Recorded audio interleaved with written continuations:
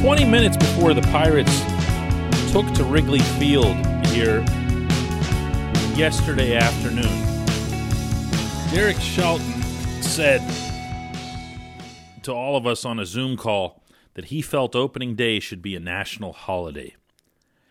I'm not inclined to agree with that, but man, it's always special. Good morning to you. Good Thursday morning. I'm Dejan Kovacevic of DK Pittsburgh Sports, and I'm in Chicago for the Pirates versus the Cubs, the Pittsburgh Baseball Club's 135th opener.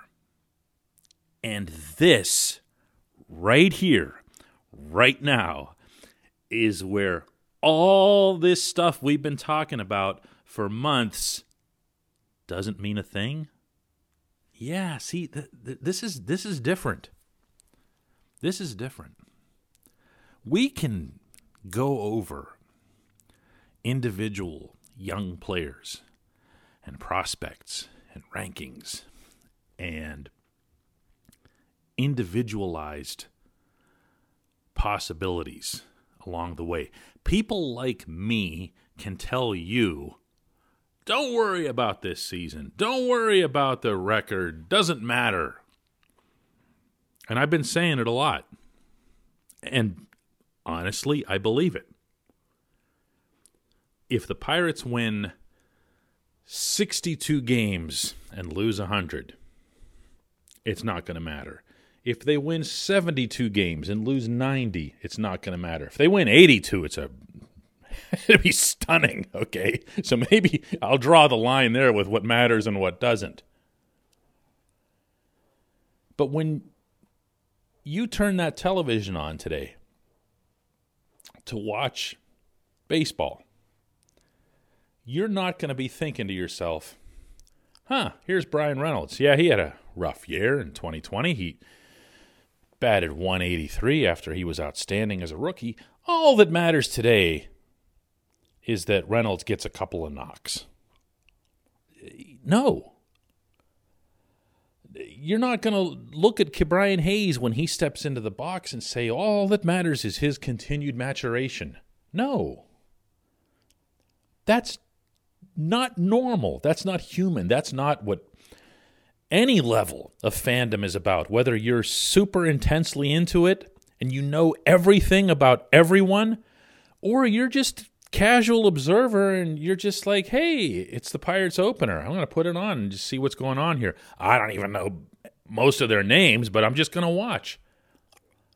You're going to be watching with one thing in mind above all.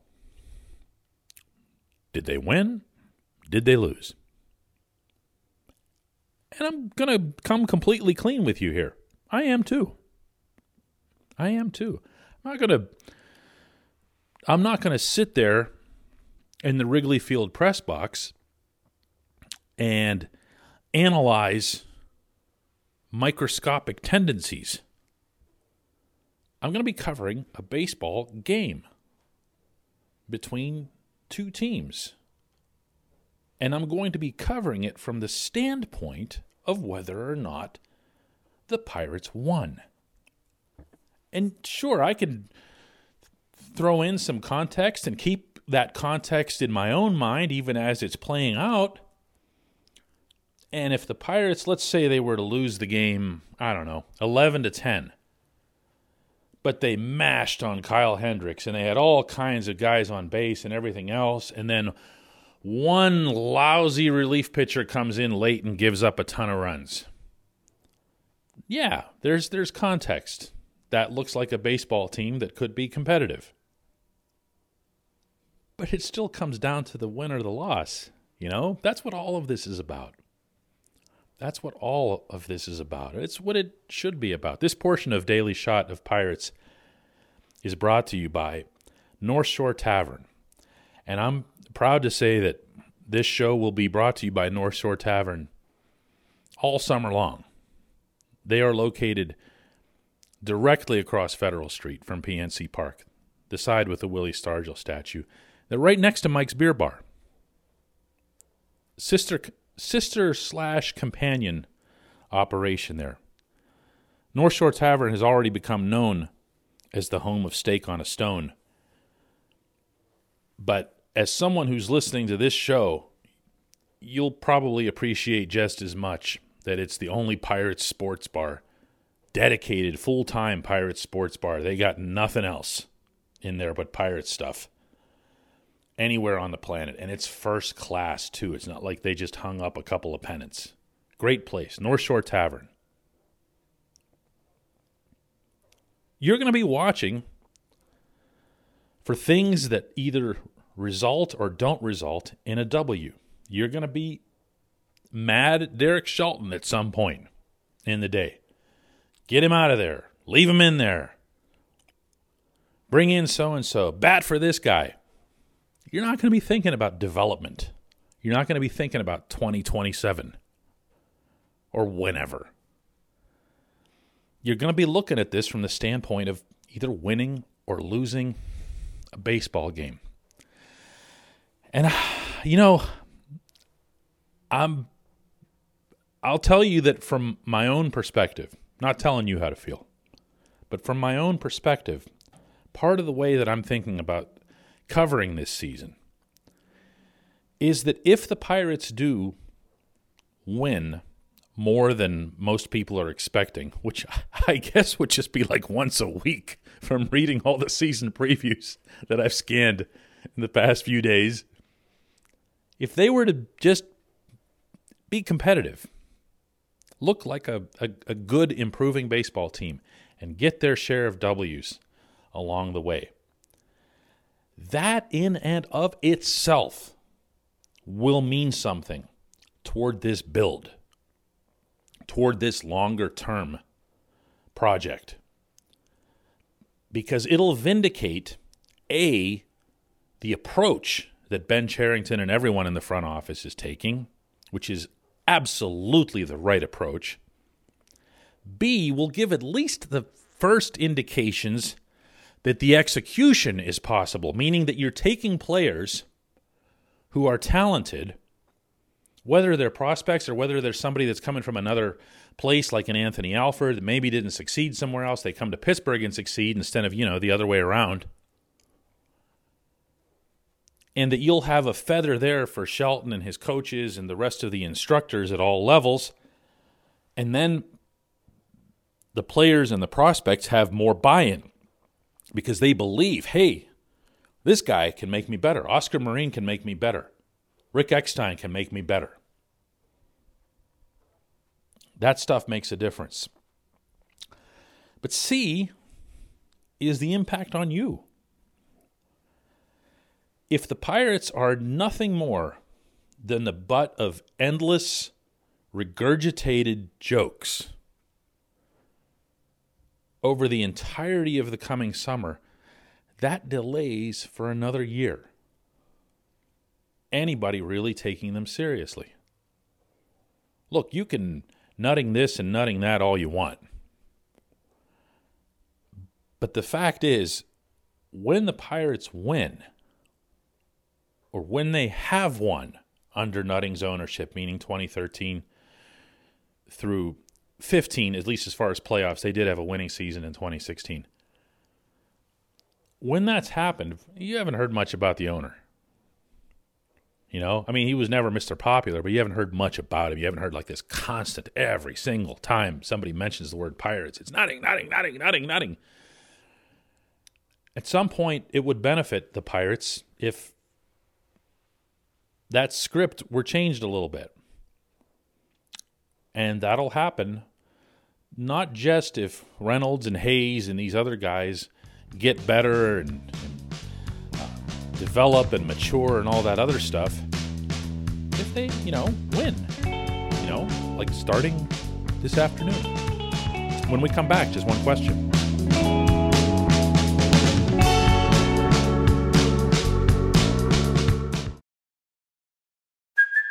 Hey, it's Kaylee Cuoco for Priceline. Ready to go to your happy place for a happy price? Well, why didn't you say so? Just download the Priceline app right now and save up to 60% on hotels. So whether it's Cousin Kevin's Kazoo Concert in Kansas City, go Kevin, or Becky's Bachelorette Bash in Bermuda, you never have to miss a trip ever again. So download the Priceline app today. Your savings are waiting.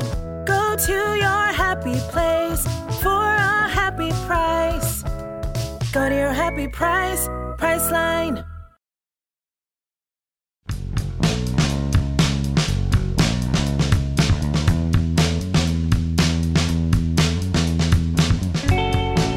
Welcome back. It's time for Just One Question, and today's comes from my friend Melissa, Dr. Missy.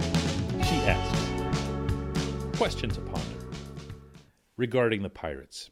Has anyone seriously analyzed the impact of the Pirates on Little League, high school, Legion, college ball in the WPIL and City League area?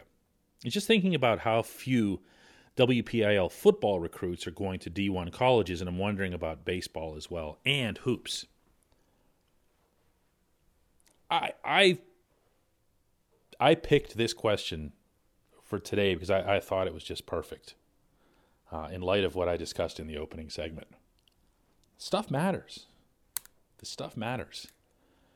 Baseball is fading / dying, depending on how you prefer to characterize it, in places that aren't built up or bolstered by the lack of a salary cap, meaning it looks and feels great and healthy in New York and LA and here in Chicago and other places like that where teams can just spend whatever it is that they want and field competitive teams more often than not. And it's not doing nearly as well in Pittsburgh. When we're talking about youth participation, Melissa, what we're talking about principally is whether or not the kids want to do something. And that comes with a cool factor, or not. When kids saw the way the city of Pittsburgh responded to the blackout game and knew that it was Andrew McCutcheon who even came up with the term blackout. He came up with the whole concept. That was something. That was Kutch rising to the level of Sidney Crosby, Ben Roethlisberger in our region. You know, that was a pirate doing that. No jokes, no mocking, no nutting this, nutting that. It was just Kutch. Kutch rose above. Kutch carried that team above. He did that. With some help, but he did it. Even more so than Clint Hurdle, who I thought did a beautiful job connecting with the community for a long time. That was about Kutch. And kids saw that, and kids could say, hey, I could be a ball player like Kutch. I can do that. That's cool. Baseball doesn't suck the way I thought it would. I thought it did for the 20 consecutive losing seasons. This is actually pretty cool. But kids don't like to be mocked, generally speaking. That's the stuff that ends up in your nightmares for the rest of your adult life. Whatever they did to make fun of you in junior high and in high school. They don't like to be mocked. I'll bet you there isn't a kid anywhere who's comfortable going to school with Pirates gear on. You probably got to explain yourself. Dude, what's wrong with you, man? You're not a hockey fan? What's that all about? It's different. And I don't have numbers to answer your question specifically about impact on Little League, high school, Legion ball, and everything else. But baseball participation in general is down everywhere. It's not just in Pittsburgh. You know, we'll see a ball field empty in Wilkinsburg or the West End, and we'll go, oh no, this is it. It's the end of everything. But the truth is that's happening across the country. Less in places like this and more in places like Pittsburgh. And it's why I keep coming back to the salary cap. I just do. You know, if you let more cities experience that high that Pittsburgh felt in 2013 and even into 2014 and 15, you build the game, not just in 5 or 6 places, but everywhere. And it does make a difference. The Pirates matter in Pittsburgh. They've been around longer than the Symphony. They're one of our oldest most venerable civic institutions, twice as old almost as the Steelers, 3 times as old as the Penguins. They're in our blood. And the only way they're ever going to make it back into the consciousness of our city from a positive standpoint is by doing exactly what I talked about in the first segment, and that's winning. Thanks so much for the question, Dr. Missy. Thanks to everybody for listening, and we'll have a good, fun daily shot of Pirates tomorrow because we'll actually be discussing baseball.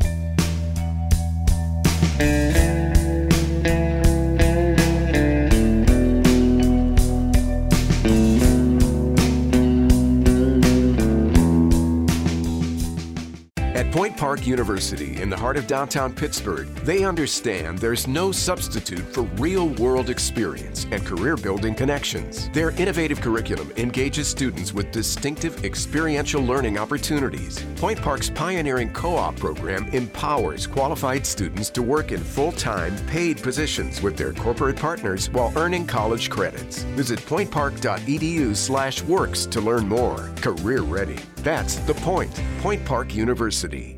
Your front door, your car, your gym locker, your gun. Safety is a habit. Learn more about how to keep guns safe and secure. Visit ProjectChildSafe.org.